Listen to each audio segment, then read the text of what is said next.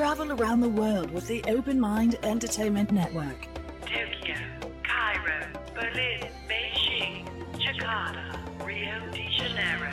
Just a few of the places where you'll find the Open Mind Entertainment Network. In every computer around the world, Internet radio has truly come alive.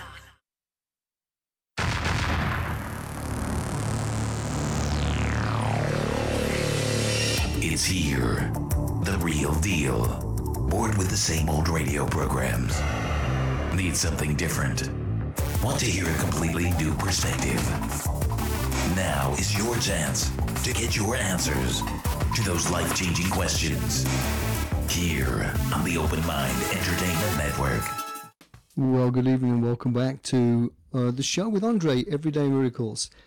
Now, a few weeks ago, we talked a little bit about on the air about past lives, and it's a subject that has become more popular in recent years, especially with more and more children suddenly finding themselves elevated into the press or into conversation because something they remember about before they were actually born. But another story that came up during that whole event is we had a couple of spirit animals come through, one of the rarest ones of all, and I must admit the first time for me in any show I've ever done any time was the fact that we had a lady that had called in and shared a story with me the week before in regards to the elephant in the room, where she actually saw the ghost of an elephant in her very small apartment in Los Angeles. Now, the story of plant animals, the story of living animals, the story of spirit animals are all interwoven through history. If we take a look at anything from the early Roman times to the Minoan times, there are stories of half man, half beast. There are stories of animals that could connect to us, of spiritual animals. Even the Egyptians believed in the power of the lynx, the cat that could see all, that would carry the soul and the spirit through time, and maybe even come to protect you. So as we began to embrace and talk about past lives, for many people there were past lives of being Romans, or of being somebody killed in battle maybe. But as that conversation continued and fell into more of past lives and into connections, it was amazing how not only are we connected to human beings, places, houses and situations, but also animals. It seems that we think we're the most superior of all on this planet. And we forget about those cats, those dogs, those horses, and maybe their intelligence and their ability, or even their spiritual world, is maybe different to ours, but may even be more powerful. When a cat passes over, maybe it goes to a different place, a more heavenly place. For animals tend to have a lot more innocence than we do. It's rare that an animal will actually, on purpose, go out to hurt somebody or hurt something just for sheer pleasure. They often hunt for food and for their own survival. So lend an ear for me right now as I discuss my thoughts on the animal world in the spiritual world. As we talk about not just the animals that are living, but also the animals that have passed. You may be aware of something called familiars. These are animals that are said to find us and be with us, to guide us, to protect us. They're not just pets. They are more than even friends. They are spiritual beings sent to guard over us in every moment of our life. For some, it could be a cat or a dog. Others, it could be a dragonfly, even a butterfly. For others, it could be that eagle that flies over the house every day. But there's a connection to animals that our great friends, the Native Americans that walked this land so many years before us, really understood. They understood the power of the eagle, of the great bear. They understood the plant spirits as well, and had a connection between animals, plants, and the very earth and the waters which they trod upon or walked through in everyday life. Everything held magic, everything was special. It is said that the people before us, the Native Americans here, actually trod very lightly on this earth, respected it and protected it. A lot has changed in the last 200 years. We seem to be, I say, a little bit lost in our own souls. Greed and money have taken over, and we're finding ourselves thrusting our life before the nature that supports us. So is it possible that even though we are these human beings that feel superior and often aren't, is it possible that the animals that we take care of, that we work with, that we love, come back and don't haunt us but stay with us? Is it possible that they can communicate with us? For many of you that know me, know that I am an intuitive healing practitioner. I'm also known as Andre the Healer.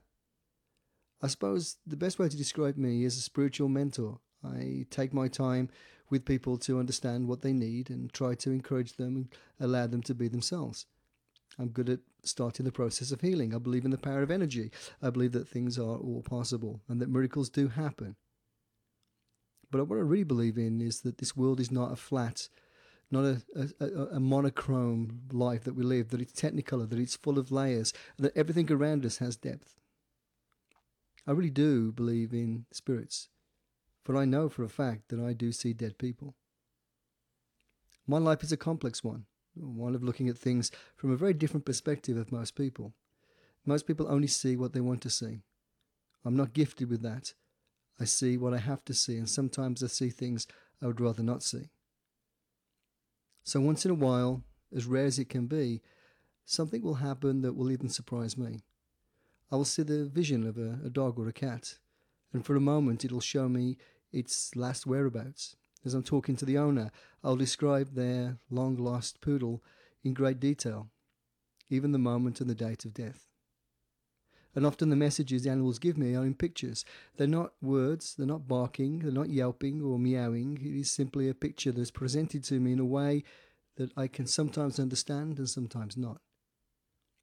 For in order to read spirits of animals, you have to change your perspective and understand their images as they would see them. What was important to that lion? What was important to that cat? What was important to that little dog? Those importance, those things that had relevance to them, they will show you and guide you. So tonight I'm going to open the lines up a little bit and give you a chance to see if you can connect to your spirit animal. Now I do warn you, there are two types of spirits that will come through. The first one could be a long lost pet, something that you were close to as a child or even recently passed. Or it could be a familiar. This is more of a creature of power. Call it the unicorns of this world. These are animals that don't physically exist, but something about them, their spirit has carried them strong. It might be a great bear that comes through, a polar bear, for instance. It could be something like a snake, which you might fear, may have good reason. It's known to the natives of good medicine. I have no idea what will happen when I open the lines. I have no idea what will come through. I have no idea what the questions will be, but I will test every single one of these creatures as they come through. I want to make sure that we are communicating with the correct creature. It's important that I will have questions that will throw at you of things that would have happened in the life of that creature, or things that the familiar will tell us about you. Some may be embarrassing, some may be odd. But before you pick up the phone, try to remember a little bit about your life, about that pet that you love so dearly. And more importantly, have someone close by you can text or reach out to that can answer the questions for you. For if the animals come through, they might not just come through for you, they could come through for an auntie or an uncle or a best friend or even a lover. I'll start with a simple story. A story of hope and happiness, of possibilities. Not a story that will make the hairs on the back of your neck stand up in chill, will make you look out the window to see if somebody's staring in. Not a scary story, Halloween is past, but a story of the love and devotion of a German Shepherd. There are many stories that I've heard about various dogs, but no more or less will you hear about German Shepherds. They are the ones that come back the most. Strange you may seem, but they are the closest we know to the wolf. And we know the power of the wolf just in the Native American mythology, the stories of the power of the wolf and how the wolf was strength and wily, but always disciplined, always careful, and always sincere. For the German Shepherd, for whatever reason in the spiritual world, has the ability to step between both sides more easily than any other animal that I know. This is a story that holds true for so many, and you may even have heard this story or even be part of it. For this was a well-known story that happened right here in good old Arizona.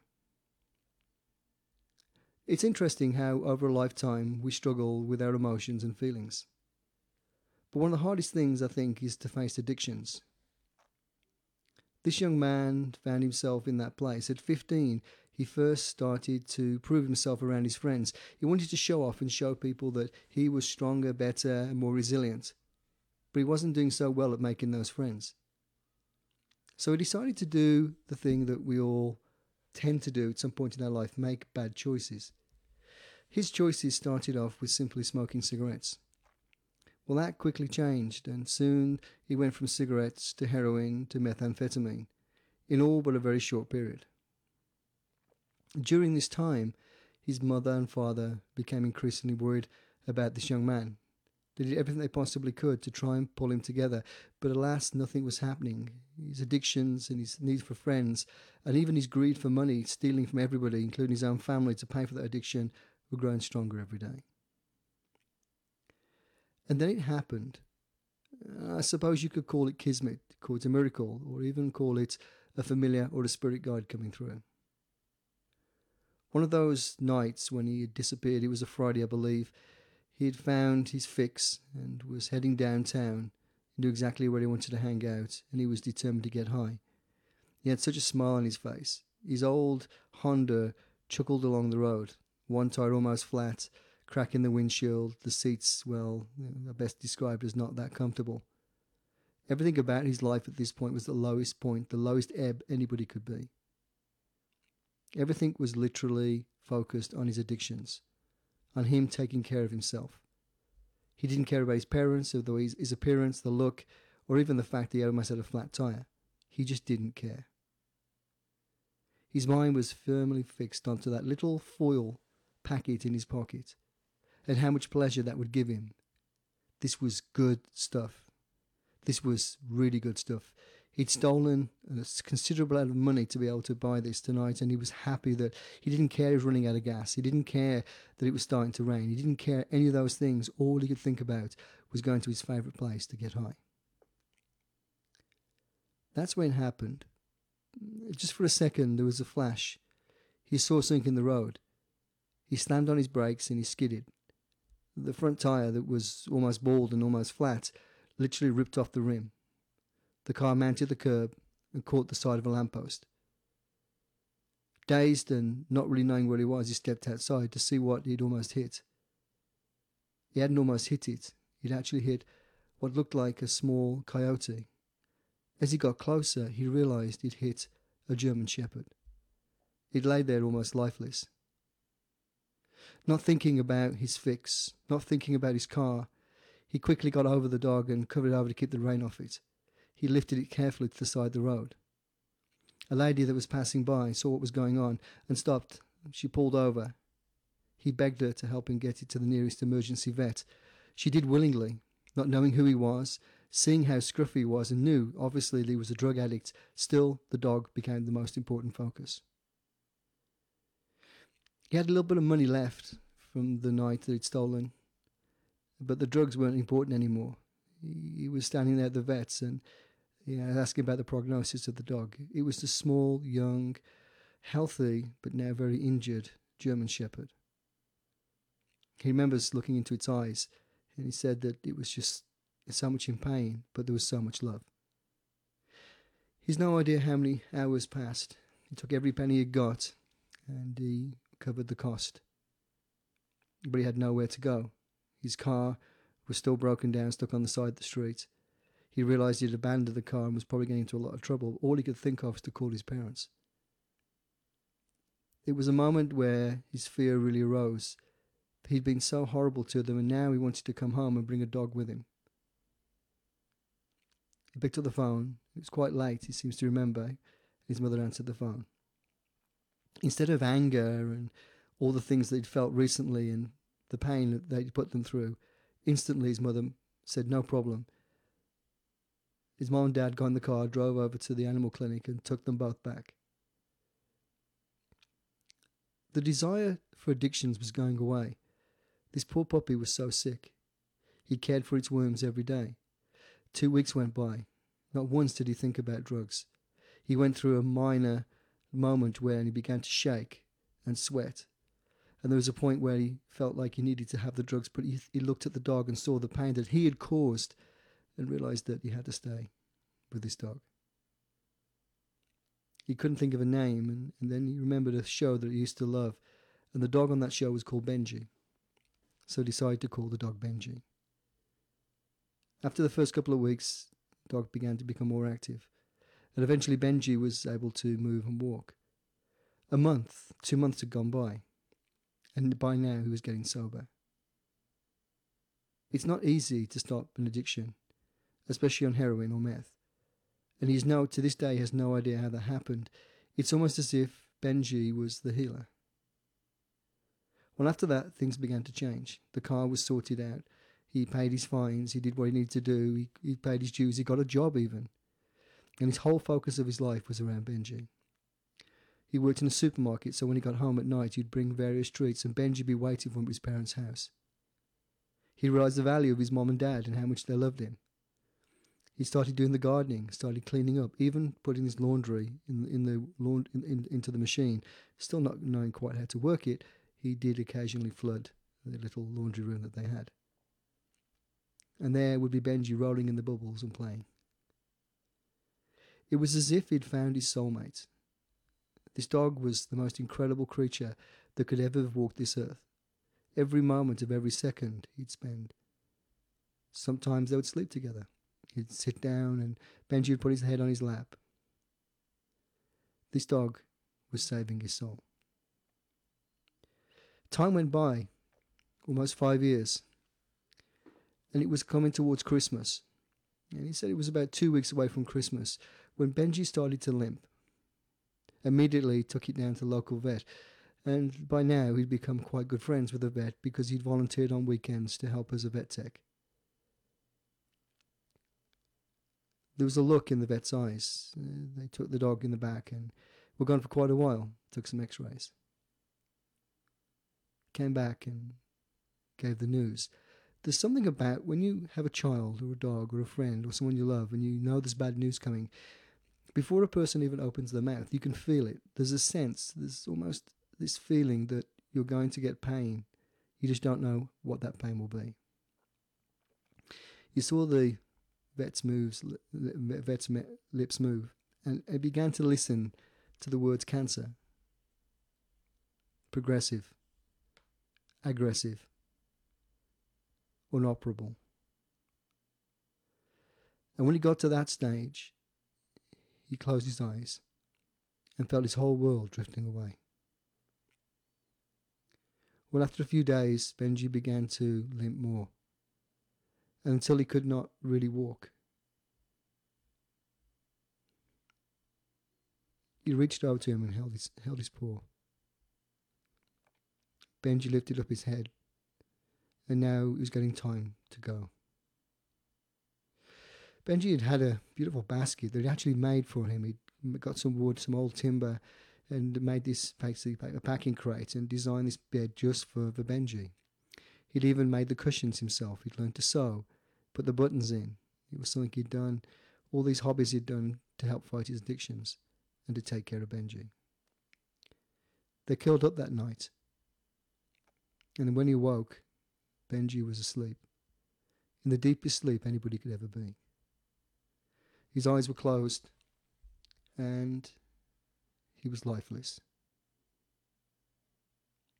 I want you to imagine what that's like when you've had a friend with you, someone who rescued you, saved your life quite by accident, and you've dedicated every moment to that friendship, and suddenly Benji's no more. But that was not the end of Benji. When I come back in a few minutes, I'll share with you what happened next. And if you don't believe in miracles, then that's fine. But I would open your mind tonight, because maybe the things around you that you least understand are probably best left not understood and more accepted. And maybe it's okay to be open to possibilities and new hope, but more importantly, to be open to life after death. Welcome back. You're listening to Everyday Miracles with Andre. Before the little break we had, we were talking about Benji, the spiritual dog to be that was lost so suddenly after a short lifetime of real changes. Before I continue, I want to share with you there are 10 signs of a pet visiting from the afterlife. One is that you'll often hear their paws, little sounds of footprints around the house or down the stairs. Sometimes you'll hear their claws on the hardwood floors in the kitchen or a scratching if they're a cat. You might even hear that little bell that's on your cat's collar, or even the dog as he walks through, that chink, chink, chink of the little things that are hanging, some of the tags or things that you have around that dog. You might even hear the sound outside, the cat or the dog waiting to come in. You'll be sitting there and feel sad, and suddenly you'll feel a warmth as if your cat's curling up on your lap or your dog's got his head on your chest. If you catch their presence out the corner of your eye, it's a sure sign they may be there. Sometimes there's songs or certain sounds or smells that associate to your dog or cat, which you hear or smell when it's not possible. You're feeling down about their death, and suddenly you get a happy thought as if they're standing next to your side. You wake up and you feel their whiskers around you, or that little hot breath of that dog as he breathes in your ear, telling you it's time to get up for the walk. Often they come through with relatives, but it's not unknown for them to come through with a message of some kind. Let me take you back to the story. That night, after he'd taken out Benji into the garden, and by the old tree that they had, which he said was a Palo Verde, he dug down as deep as he possibly could, and hitting that hard soil, kept on going, as if every single muscle in his body wanted to break through the earth. He didn't care if there was rocks there, he didn't care, he was going to dig it, and he decided on 6 foot, and that's where he was going to go. Eventually, the whole day went past, and he dug the hole. He made a little coffin for Benji, dressed him neatly with all his toys, and placed him in the ground. Now, logistically, trying to get a small coffin down into a 6 foot hole is quite a challenge.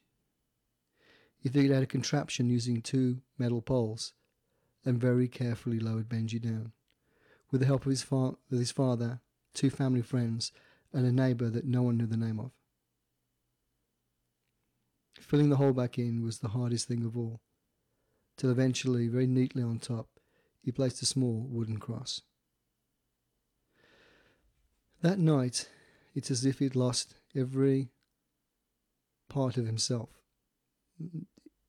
It was just too quiet.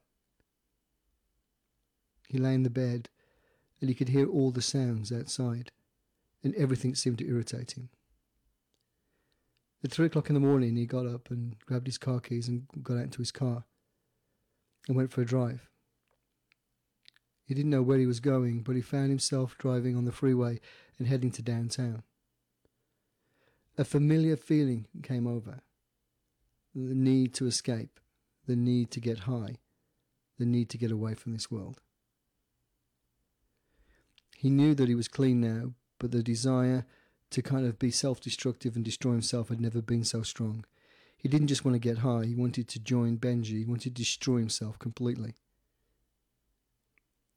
The thoughts began to drift of how painless it would be to overdose. You'd just fall asleep. As he was driving along on the freeway, he pulled off and started heading down to the ghetto area, the place where you go when you don't want to come back. A little shabby, a little dirtier, other people walking around like zombies, obviously high. There was a feeling here, a feeling of death, a feeling of loss. And then it happened very quickly. He looked in the mirror as he was doing a right turn to go to the place where he knew he could get the good stuff. And in the mirror, for a few seconds, he thought he saw Benji. He slammed the brakes and looked around. No dog. Sweating and feeling a little strange about that situation, he started his car back up again because he'd stalled it and began to drive it, getting closer and closer to the destination. And then, by the lamppost at the side of the road, there was a dog. He pulled over to stop. He thought for a second it was a German Shepherd, but there was no Benji. He was getting closer now, and he could feel the hairs on his arm standing up. There was a fear of death. There was a fear of overdosing. There was all these things, but also a need to end it all and get away from it all. And just, he was worthless. Without Benji, he was nobody. He pulled up outside the ramshackled house. You could see that the windows had been covered with black plastic, and he knew exactly what he was going to do next. He started to open the door, and all sudden the car door slammed on him. He tried again, the door slammed again. As if some invisible force was pushing against the door. He tried once more, and the door slammed. And then he heard it. A sound that he knew so well. It was Benji's bark. As if he had been woken out of a trance, he looked around himself and saw where he was, and there was a man coming out, a deathly looking man. Obviously he was the dealer, and walking towards his car. Without thinking about it, he accelerated away as quickly as he could, got back on the freeway and started to head home. He pulled into the driveway, put the key in the door, went upstairs, got into bed. Closed his eyes, still fully dressed, and imagined Benji lying next to him. He could feel his hot breath on his face, and he knew that he was safe. The interesting thing was that the following morning when he got up, the desire to hurt himself had gone away again completely. And over the next period of several months, every time his thought of addiction or hurting himself came, he would hear a bark or a sound or some indication knowing that Benji was there.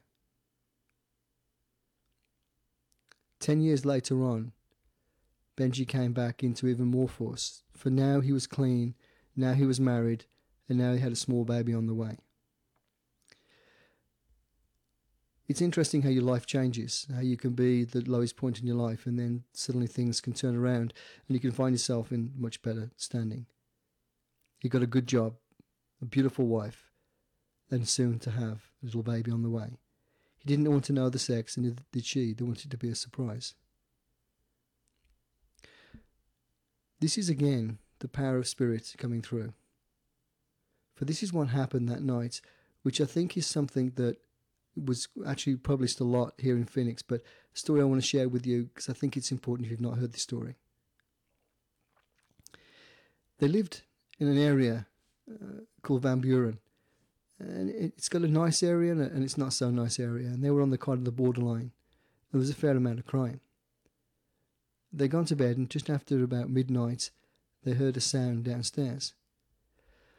Half asleep and half awake, he got up and started to look down the stairs, see what was going on. There were 3 men in his lounge and heading up the stairs towards him. He jumped back. All he could think about was his wife. She was pregnant. She was but about a month away from the birth, and he knew that this was not going to end well. He tried to grab something. The men came barreling towards him. And then, just as the guy got to the top of the stairs, he went tumbling down as if an invisible force had hit him.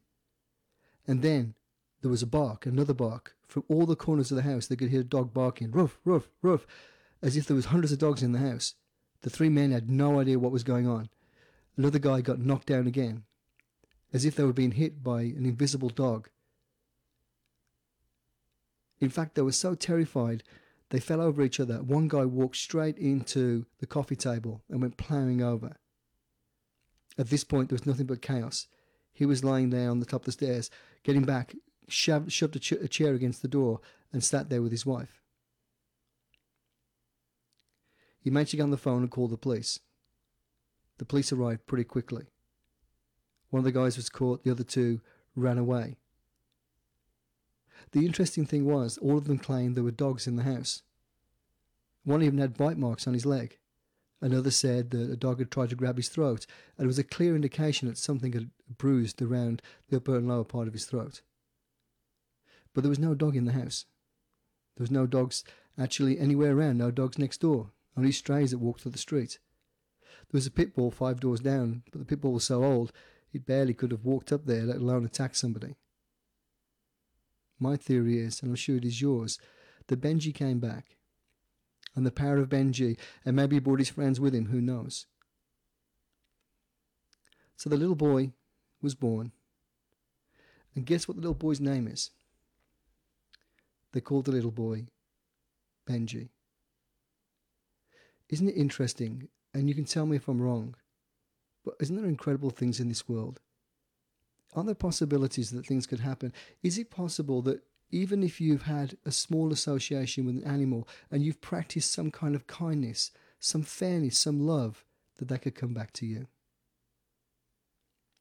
Is it possible that true love never dies? Whether it be for your children, your parents, the ones you love, or even your favourite animals. Miracles, I'm afraid, live everywhere. And if you don't believe, that's fine. But maybe tonight, open your eyes to the possibility. For I believe in miracles.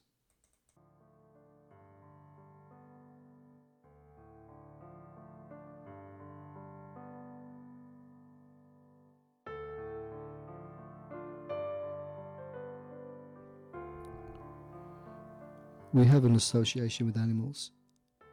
We know that in our world that we are all tied, intrinsically connected through DNA, through the molecules that we share, for the air that we breathe. Is it not possible that in the spiritual world it's the same? That the animals that walk with us now will walk with us in heaven? Is it not possible that we're surrounded by incredible things that we cannot see?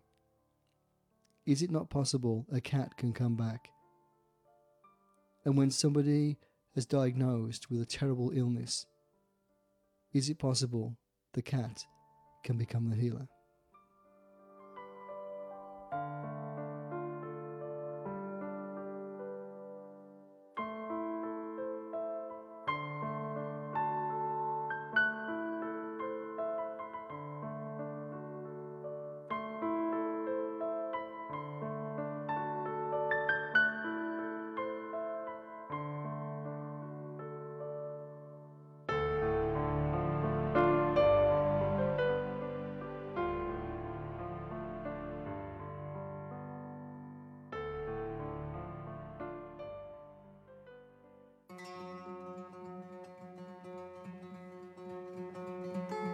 Welcome to the Open Mind Entertainment Network. This is a worldwide broadcast where there are no borders, no boundaries, no judgments, simply spreading truth and healing to the furthest corners of the planet and beyond. This broadcast is a free service of Andre International in conjunction with the Open Mind Entertainment Network, changing the world, one computer at a time. Welcome back. And I want to share with you the next story, which is to me, is testimony that there is a lot more going on than we realise. Now, this story actually hails out of England and from my hometown in Staffordshire. And it's a story that really set me on a path many years ago of trying to understand the interactions of us and spirits, but that especially of spirit animals. And what is interesting about this particular story is the lady never owned a cat. So here's how the story goes, and it's a story of attraction. It's a story of feeling welcome in a place. It's a story of history, and it's a story of cats. As the story goes, when I first started in my career, one of the things that I was trying to do was learn as much as I possibly could about every aspect, from the healing side of things, from the psychological part of things, from the more spiritual connectivity of the world, wanting to learn about clairaudience, clairsentience, wanting to learn about divination, how to use the pendulum, dowsing, and even psychometry.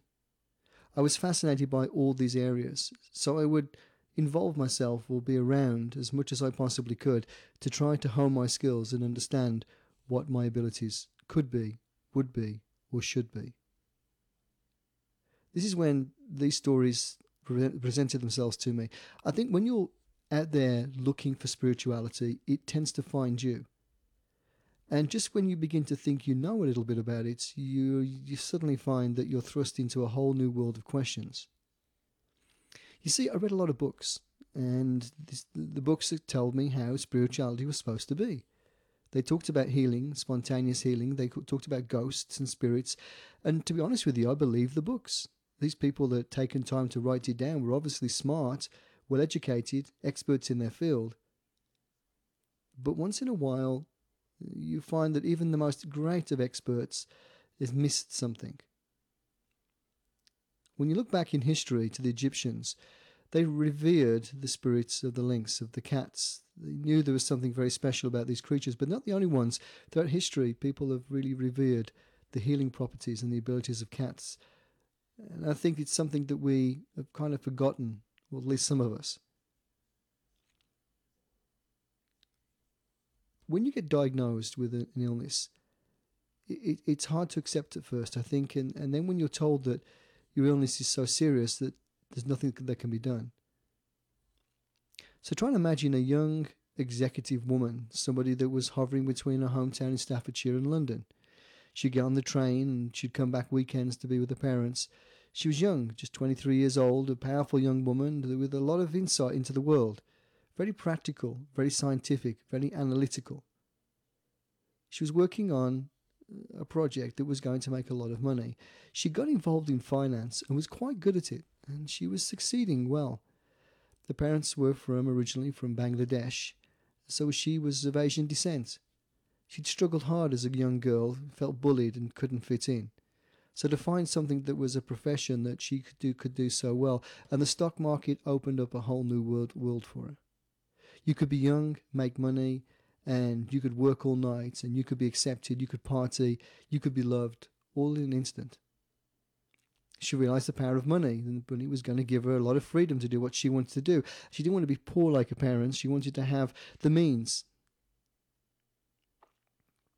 Well, life can take a strange turn. That week, she had the best week of her life. She closed 3 major deals. And so successful was she that she got promoted within a job. Her bonus check was going to be huge, enough to buy a house, maybe 2 homes. She could not believe her luck. It's as if everything had fallen into place. All that hard work, all that meanness, all that dedication to making money had simply paid off. At the end of that week, she was due to go home. It was a Friday afternoon. She headed towards the train station and was about to get on one of those long-distance trains to head up and to go back to see her parents. As she was carrying a small suitcase, she felt a twinge in her shoulder. It was uncomfortable, in her right shoulder. She thought nothing of it. Got on the train, sat back, managed to lift the case into the overhead even though that shoulder was hurting, and worried she might have pulled something, just kind of snuggled into the corner and fell asleep. Something felt wrong though. The pain seemed to be moving down. It was actually right the way down in her side and her chest, and she was having troubles breathing. She got home and she told her parents she thinks she was coming down with pneumonia or something, and she went to bed that night with hot lemon tea. When she woke up in the morning, she felt worse. Now she felt drained completely. She'd not been feeling right for a couple of weeks, but she'd been busy and working, and it's finally caught up with her, and she just put it down to exhaustion. That day, she pretty much kind of hung close to the fire, didn't really want to go and do much, just felt really uncomfortable. And she was sitting there, and she looked around the house and realised how much she loved her parents' house. It was an old cottage, and they said it was at least 200 years old. And she remembered being a little girl when they came there. They'd moved up from the city, from London itself, and she'd got to the house and just felt like the house was hers. There was something healing about this little old house, with its creaky doors and its small windows and its bad plumbing. The shower was barely a drip. The floors were crooked, but there was just a feeling about this house. Her parents' home was more than just a home. And for right now, she felt comfortable and safe, although the pain was spreading. She decided to cancel work the following week and instead go to the doctor. She went into the general practitioner, who again was from Bangladesh, and a really happy-go-lucky kind of a guy, always laughing, always smiling, and sometimes even singing. And as she got to the doctor, he looked at her and asked her a few questions. She said she can't remember what the questions were, but they seemed odd. He turned round and made some notes, and then he asked her if he could take her top off, and the nurse came in and they looked at her back where the pain was. He didn't say much, but he suggested that she goes to the hospital immediately, and he made arrangements for her to go to the hospital. She said, "What's wrong?" He said, I think you should need to get checked up. There's something not right. I want to find out what it is. By the time she got in her car, she felt too sick to drive. One of the doctor's assistants saw her and went back in and called the doctor. He got in his car and drove her to the hospital. By now, the pain was getting so intense she could barely breathe. She was keeling over. This was horrific. She kept asking him, "What's wrong? What's wrong?" He said, We'll find out." But she could see a sadness in his eye. She doesn't remember much about what happened next, but there was all these sounds and noises, and there was an MRI machine, a clunk, clunk, clunk, and they were prodding her with various things. The parents turned up, and she could hear conversations in the background, and her mother was sobbing. But she wasn't really paying attention. She just didn't feel good. She remembers falling to sleep in the hospital and waking up, and her mom was there, and there were 2 doctors and a father. She'd never seen her father look so drawn, as if he'd not slept for days. That's when they told her that she had cancer, and that the cancer was extremely aggressive, and that it spread, and they were really concerned that it had gone into the bones, and that actually her shoulder had fractured. And they began to talk about the pain she'd been having for several months was a lot more serious. It started in the liver. And she heard all this and couldn't really accept it. She was not even 24 yet. How could she possibly have cancer? This was a dream. This was a mistake. She just made a fortune. She was going to buy a beautiful house. She was going to buy something like a parent's house. She was planning to buy a new car. She was going to go on a vacation. She was going to go around the world. She had all these dreams. And then she passed out. They said that she'd been out for about 3 days. When she came back round, there was just Mom there. Mom's hair seemed to have gone a little grey. Her eyes didn't seem as shiny or sparkly anymore.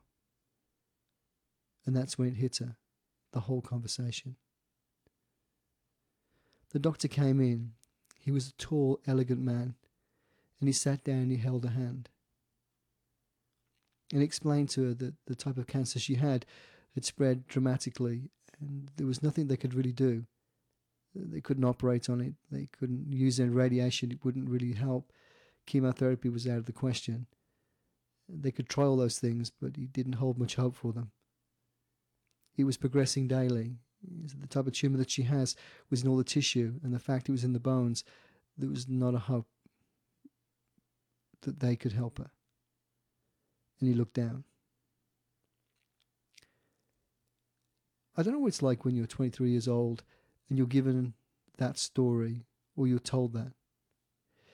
I don't know what that does to you. I can only imagine, because I've never been in that situation, but I think it takes every last piece of life out of your spirit. They arranged to take her home. At this point, she couldn't walk. Everything in her body was too brittle. She couldn't even stand. The neck was in pain. The back was in pain. They had some kind of attachment, some kind of pump that was pumping something into her. It turned out it was a form of morphine.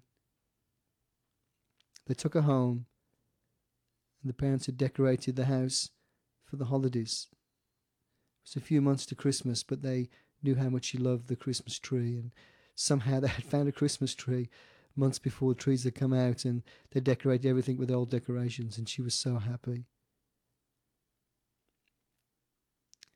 She said she doesn't know when it happened, but as soon as she got into the house, she felt healing. She felt something that was just incredible. It's just being back home, I suppose, she said to herself, but this is more than that. Home was an incredible space. She sat in the comfortable chair, which was Dad's chair, but he'd given it up so that she could be facing the TV, close to the fire, look at that low ceiling and hear those creaking doors and feel like she was at home. The parents went off into the small kitchen and she fell asleep. And that's when it happened. She felt a cat walking up her leg, standing on her, stretching. She could hear the cat purring.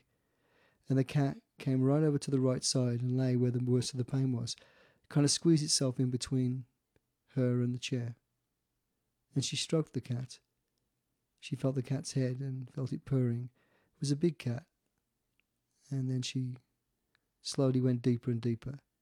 She could see the cat glowing, beautiful blue light and the energy around it. And she felt as though she was surrounded by all these angels. all these beautiful things. And then she heard her mom's voice.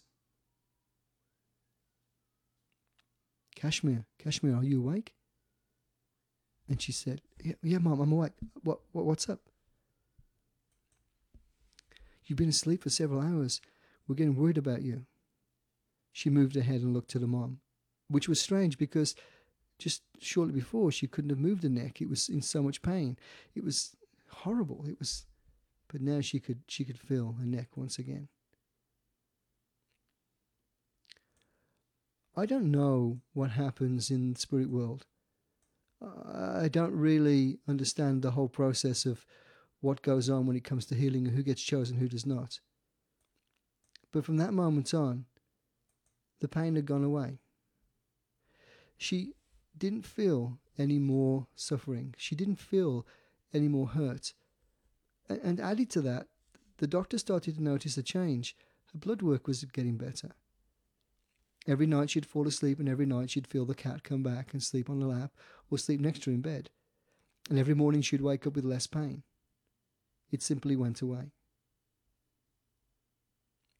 Over the course of the next several months, she made a complete recovery. There was still some fragility in the bone, but there's no sign of the cancer. There's no sign of any real damage. The doctors had no idea, and they scratched their heads. They had no idea how it started, why it started, and they had no idea how it was cured. Life changed after that. She had made enough money to buy a small house just down the street from her parents. She was grateful to be alive and her health, and she started to look at what she really wanted. She was a smart girl, but she didn't want to go back down to London. She didn't want to do finance anymore. She wanted to do something that would be good for the world. So she started to collect cats. She became the cat lady of Staffordshire. She wanted to protect and love as many cats. Any cat that was in pain or suffering, the uglier, the more beaten up, the more chewed up the cat was, the more the cat got love. She became the cat whisperer, in a sense. She'd make regular visits to her mother's and father's home to say the blessings to the cat spirit that came that night to heal her. When anybody was sick or ill, she would ask them if they would like a cat.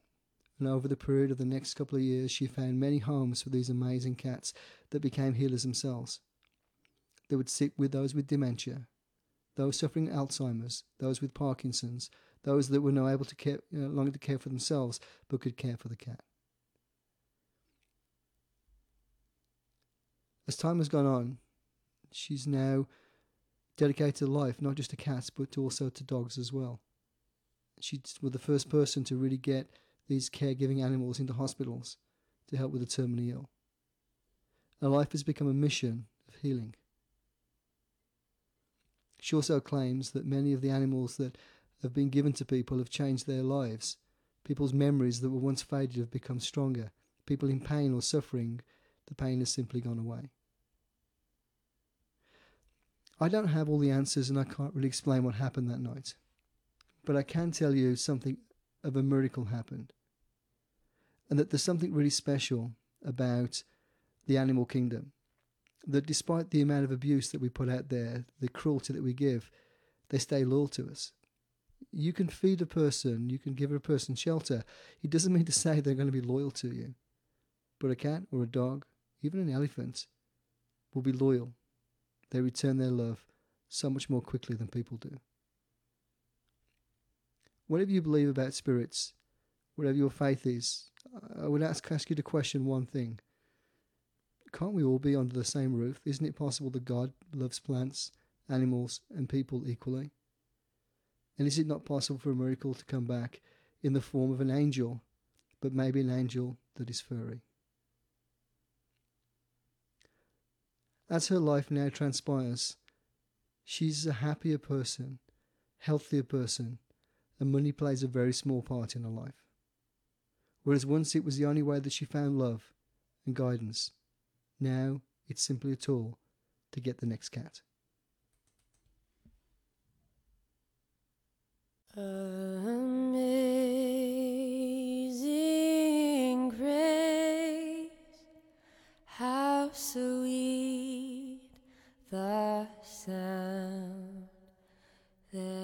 that saved a wretch like me.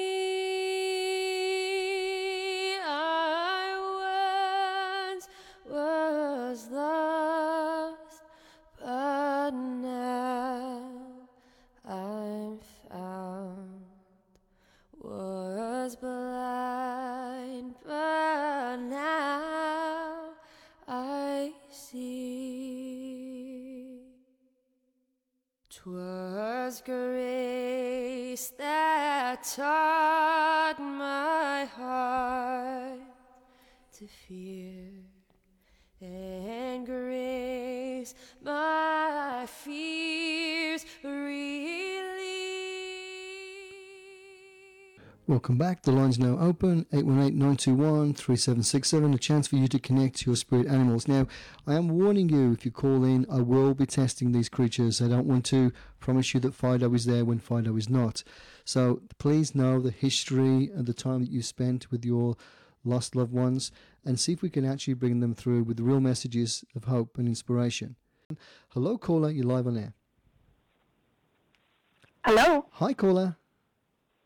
Hi, Andre. How are you? I am good. Who am I speaking to? This is Debbie. Hey, Debbie. So, Debbie, I've got a couple of questions for you. First one is, I see a lot of animals around you, and I'm not. Have you had a lot of animals in your life? Have you been close to a lot of animals? Yes. But it's complex because it seems like more than one. Did you have a horse when you were younger? No. Okay, because I'm seeing a horse around you, and it's a black stallion. It's a big horse. Is that anything you know of to do with the family? Did anybody have a black stallion? And this is probably somebody a lot older, because this is the horse that would have been a very special horse. Not a black stallion. I photograph horses, but okay, not one special one. So tell me about. So this is going to sound really bizarre. I don't know why this horse is coming through, but this seems to be very important. Are you really good at taking pictures of horses? Is it like a speciality that you do? It's something that that I'm passionate about, and I managed to get some good ones, yes. So I think, you can kind of sound crazy, that you have with you the spirit of this black horse. And I think this is really important, because it's kind of guided you into your career. Does that make sense? Yeah. And yeah.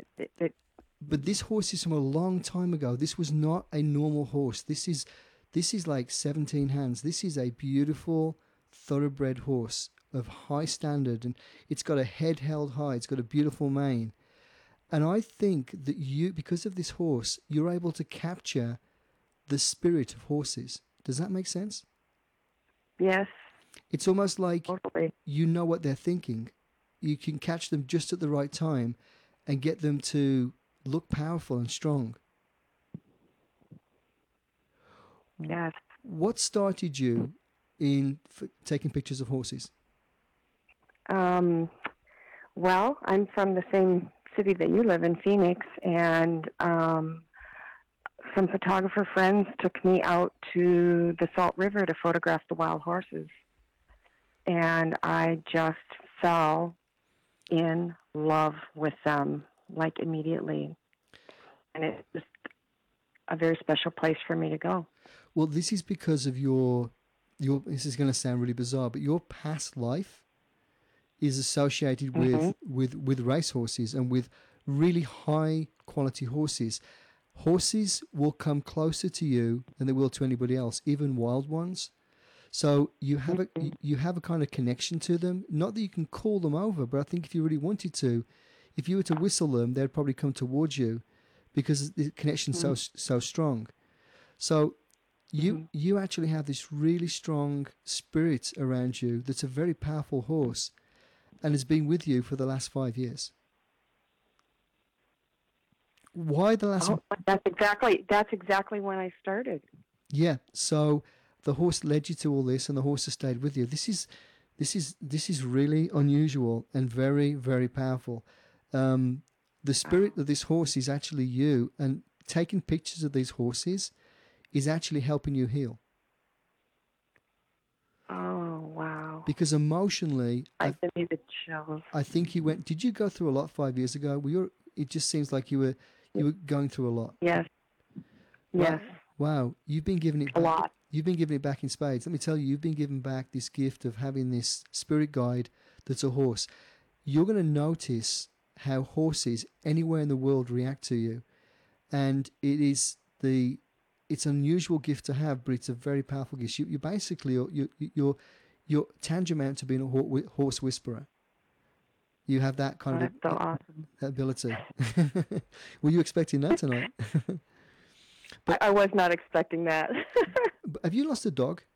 I was connected to a situation a few months back in the summertime where a dog passed, and it affected me greatly. It wasn't my dog. Did this dog have any boxer in it? It didn't look like it, but its legs were like boxers. It doesn't have the face, but it definitely has the body of a boxer. I don't know. All I just saw were two little pictures that weren't very good quality. All right. So this dog is, wow, this dog's around you as well, but it's not your dog. Why would this dog be around you? What was the connection to the person? The person called and asked me to help them rehome their 16-year-old dog. Oh, okay. Just because they didn't want her anymore, and it destroyed me. And you want me to tell you the rest real quick? I mean, it's not a very long story. Yeah, I can feel it. I was reaching out to some sanctuaries around here and trying to figure out if I could take her. It just shattered me, and that happened that day. And then during the nighttime, she started seizing. And they called me the next morning, then very concerned about their dog, and they didn't have any money to take it to the vet. So I told them to take her to a certain vet, and I paid to have her helped cross over. Debbie, the dog is with you right now, and the dog knew that its owners had given up. They literally...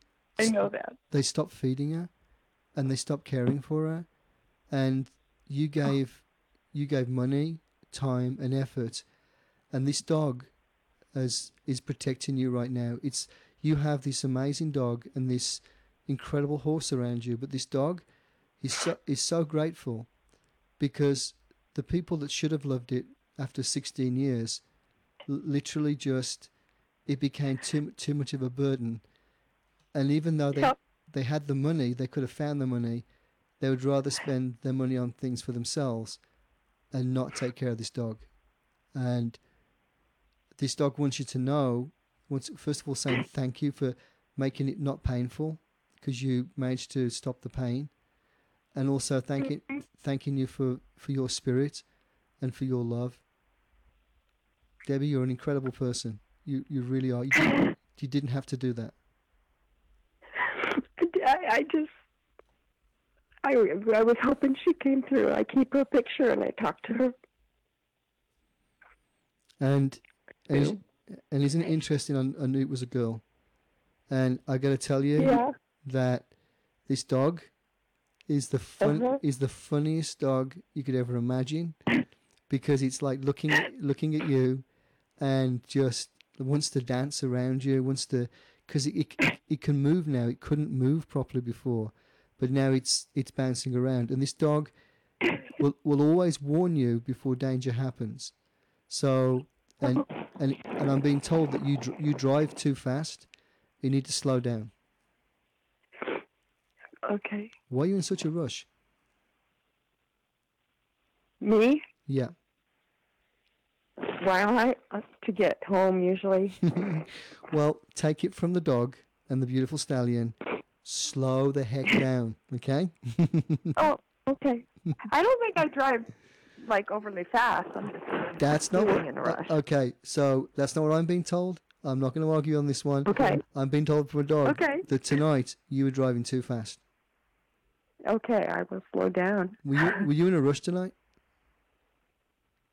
Was I what? In a rush?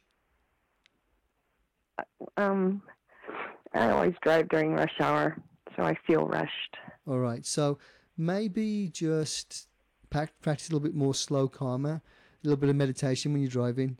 I don't think you realize how quickly and how much of attention you're not paying when you're driving. And it's not me criticizing right now. This is a dog, spirit dog, coming through and saying, "Hey, I'm supposed to be. I'm trying to protect you here, but I can't drive." Tell her I said thank you and that I love her. Back at you, Debbie, and thank God for people like you that make the effort when no one else will. That for me, as a dog owner whose dog recently passed, who by the way was 16 when she passed, that means a lot to me. Yeah. Well, I think they do. They give us so much more than we ever can give them.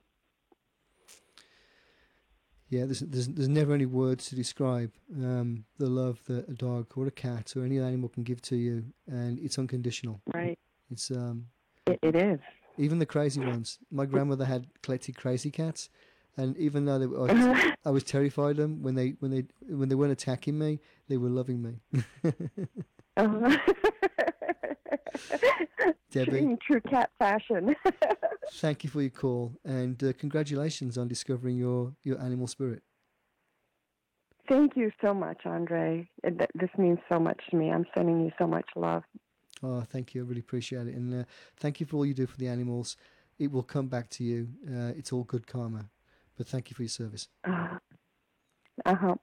pleasure. Take good care. You have a good night. Bye-bye. Bye-bye. It's really important to know there's never anything wasted when you take time to help the innocent. And often animals can't fight back. They can't fight a bullet, an arrow, a crazy driver, poison, and the things that we do. Humans have a depth for cruelty that is unimaginable in the animal kingdom. I just hope that all of us out there will learn to be a little bit more loving to our beautiful creatures that surround us.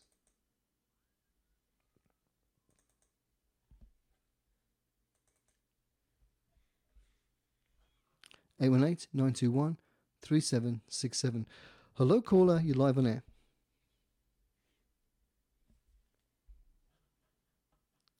Hello, caller. Oh, we lost you. Okay, we'll try again in a second.